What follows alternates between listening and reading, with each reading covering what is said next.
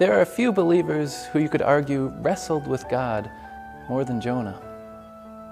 Jonah, we see at the end of his book, is upset, very angry at God. Jonah had just spent a long while wrestling against God. Why? All because Jonah failed to fully comprehend the grace of God. Grace for himself and for the rest of this world. This morning we continue our series, Wrestling with God. And as we look at Jonah's account, we see how God taught him to fully understand and appreciate the working of His grace for every sinner. And as we do so, we'll also together grow in our understanding and appreciation of the grace of God. Jonah is upset with God for something that happened quite a while back. It was when God told Jonah that He saw the wickedness of the people of Nineveh. And the people of Nineveh, Jonah no doubt knew and heard the reports, were very wicked. They were so ruthless with those that they conquered that they would take their captives and they would torture them in horrible ways. We even have evidence still today of depictions of what the Assyrians, the people of Nineveh, would do to the people that they conquered, and the merciless way that they tortured their victims. They were a wicked people. They deserved destruction. That's why you can see perhaps why Jonah was frustrated when God said to him, I want you to go and preach to the people of Nineveh. To preach to the Ninevites. Jonah knew why God sent His prophets to preach to people. It was because God wanted to call them to repentance, and so that in repentance they might receive His mercy, and He might display His grace to them. Jonah did not want this. I'm sure you're familiar with Jonah's initial response to God's call to preach to the Ninevites. Jonah jolted at such an idea. He embarked on a ship to a place that was in the opposite direction of Nineveh.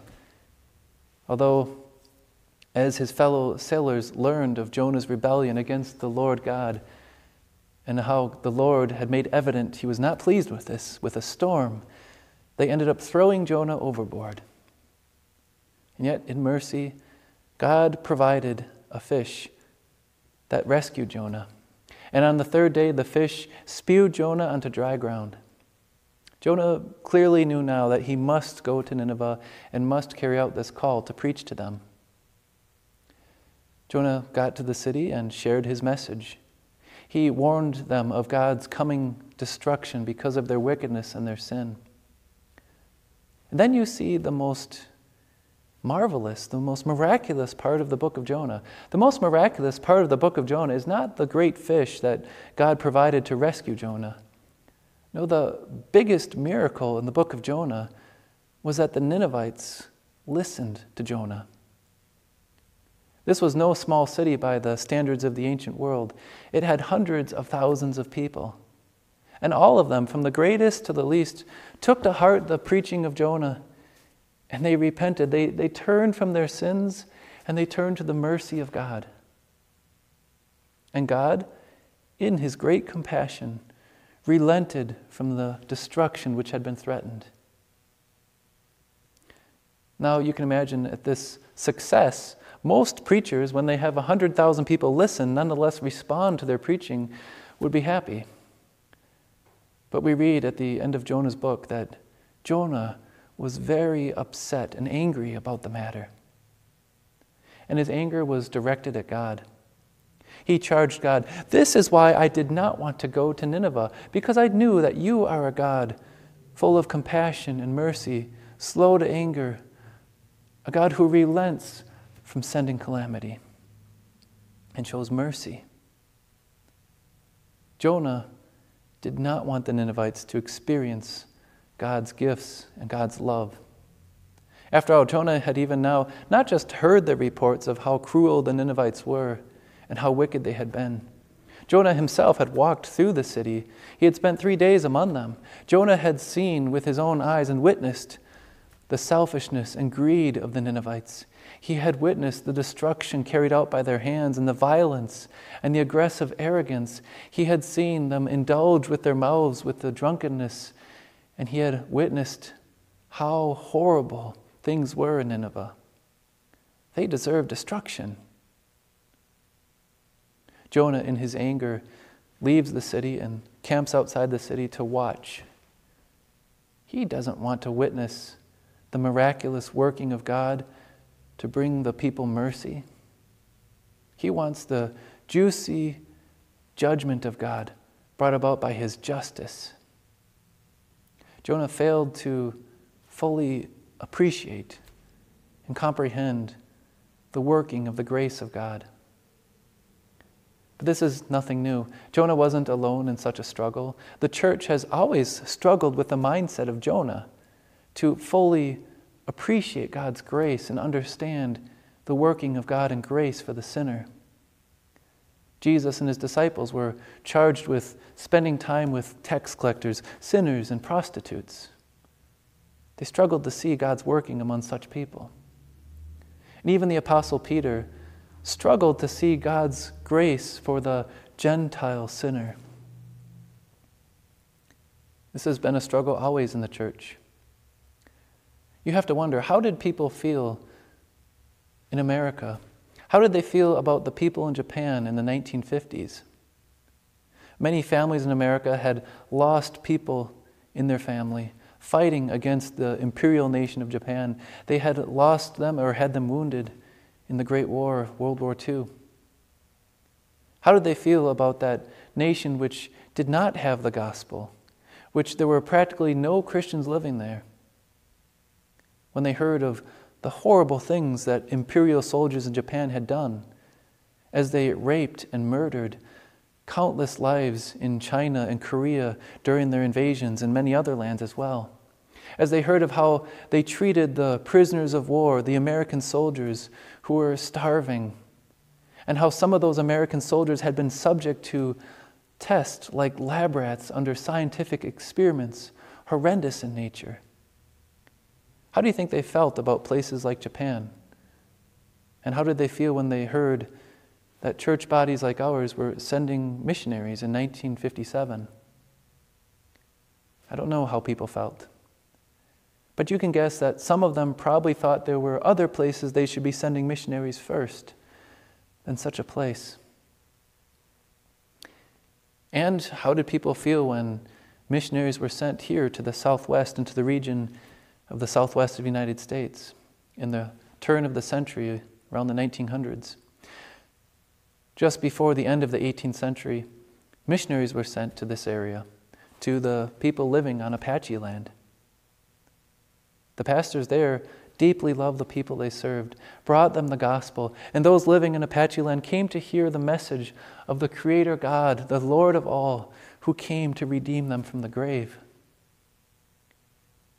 How did their peers, the peers of those pastors, feel back east about those pastors who came to Apache land? Well, records indicate from over 125 years ago that they regarded those pastors as inferior. Was it because they were sent to such a people as the Apache in a faraway land that they weren't as deserving of the gospel? That idea that some are less deserving of the message of the gospel is a failure to grasp the full idea of God's grace for the sinner and what his gospel really means. Still, a Christian might struggle to see someone who is different, someone who doesn't share in their Christian worldview, as someone who should be getting the gospel over others. The church sometimes might even be tempted to treat its mission work like it's a business. You see, businesses, they target those areas that will be most receptive to their products, areas that are right in their demographic of what they're looking for, and quite often areas that are wealthy and can purchase their products at a high price.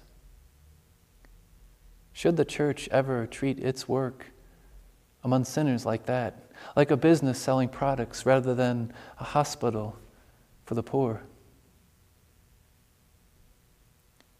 There are places, neighborhoods, that some might write off, neighborhoods which are entrenched in the sale of drugs, places where people are rooting for a different type of worldview than what they're accustomed to.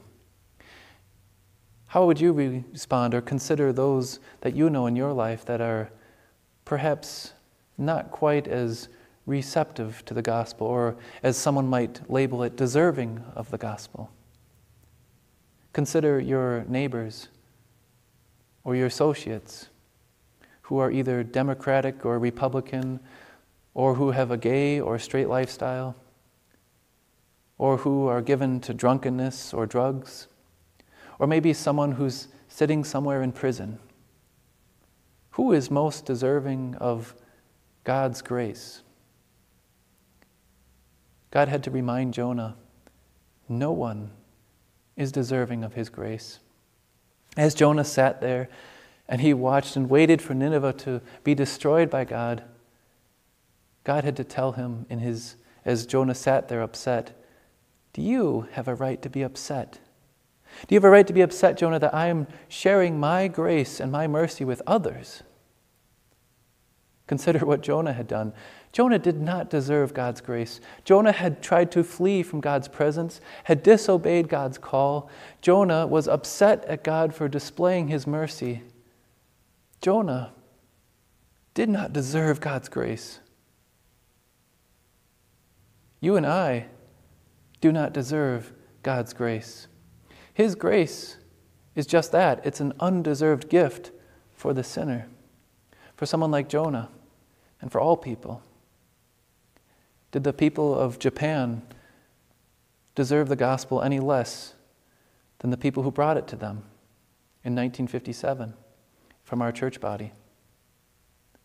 Did the people in Apache land stand any less deserving of the gospel than the missionaries who were sinners that came to them? Do you and I deserve the gospel any more than our homosexual friend? Any more than our neighbor who is a racist? Any more than the people around us of this world who live lost in wickedness and sin? The marvel of the book of Jonah is, one, that the people of Nineveh repented. That we know that God's word is to go out to people in this world, to all nations, and to call them to repentance so that they might find mercy in God. His message changes hearts. His word is powerful. But the second marvel, and probably the strongest message in the book of Jonah, is this, that God desires that message go out to all people, and that he can display his mercy and give grace to everyone in this world, including Jonah, including the people of Nineveh. Jonah went out and put out a tent so he could watch the destruction of the city. And then it says God provided a plant for Jonah that grew and that covered and provided him with shade. God was teaching Jonah a lesson. Perhaps at first Jonah thought, God does love me. I am on the right side. I can sit here in the shade and watch the coming destruction. But the same Jonah who deserved to drown in the depths of the sea was going to suffer under the scorching sun. God sent a worm to destroy that plant. And he sent a strong east wind to bring in tremendous scorching heat to Jonah, so that Jonah even despaired of life and wanted to die. Do you have a right to be upset, Jonah? See, God's grace is for those who don't deserve it. Jonah had rejected God. Jonah deserved God's wrath and punishment. Jonah deserved the depths of the sea and the scorching sun. He deserved God's wrath over sin. And so do you and I, and so does everyone else in this world. But God is a God slow to anger, abounding in love, one who shows mercy to the sinner.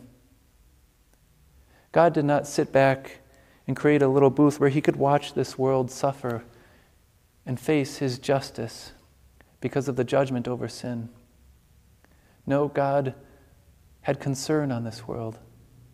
And in his concern sent his Son to this world, his perfect one and only Son, who had no sin and who did not deserve death, but himself took the price and the punishment of sin so that we could escape it.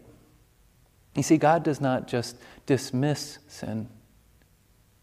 God is not quick to forgive in the sense that he allows sin to be. That would be ungodly. That would be entirely unjust. But rather, God deals with sin in mercy and through his merciful sacrifice as he gave his life for us so that we might be spared from his wrath.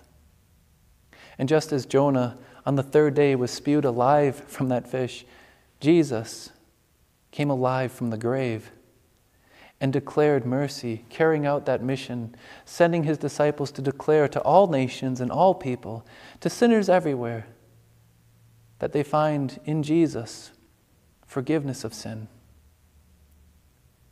Jonah and you and I did not deserve forgiveness. The people of Nineveh, the people of this world do not deserve God's mercy, but that's just it. That's what mercy is, withholding what is deserved. And grace is giving what is undeserved.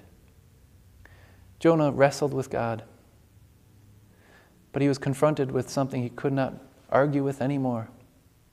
God is merciful to him, and God wants that mercy for all. Jonah, he said, you are upset about this plant of one day and one night, which just sprung up for you? Do not I, Jonah, have a right to be concerned about all who live in that large city of Nineveh? There's no response recorded from Jonah. Jonah had wrestled with God. He had failed to struggle. He'd failed to see God's mercy for the sinner.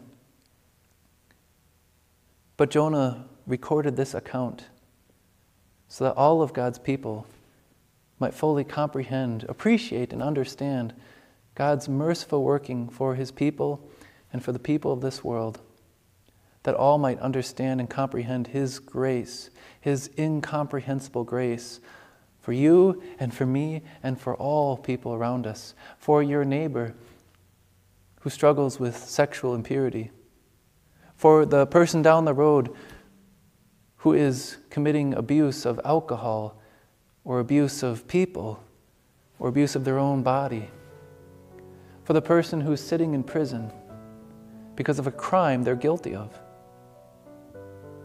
and for your friend or your neighbor that you know that you might not think deserves the gospel. We marvel that none of us do, but God in mercy gives it. The book of Jonah helps us to see this. God desires that all hear and know he is a merciful God who forgives the sinner. Jonah wrestled to understand this. May we fully appreciate it and make it known and share it. Amen.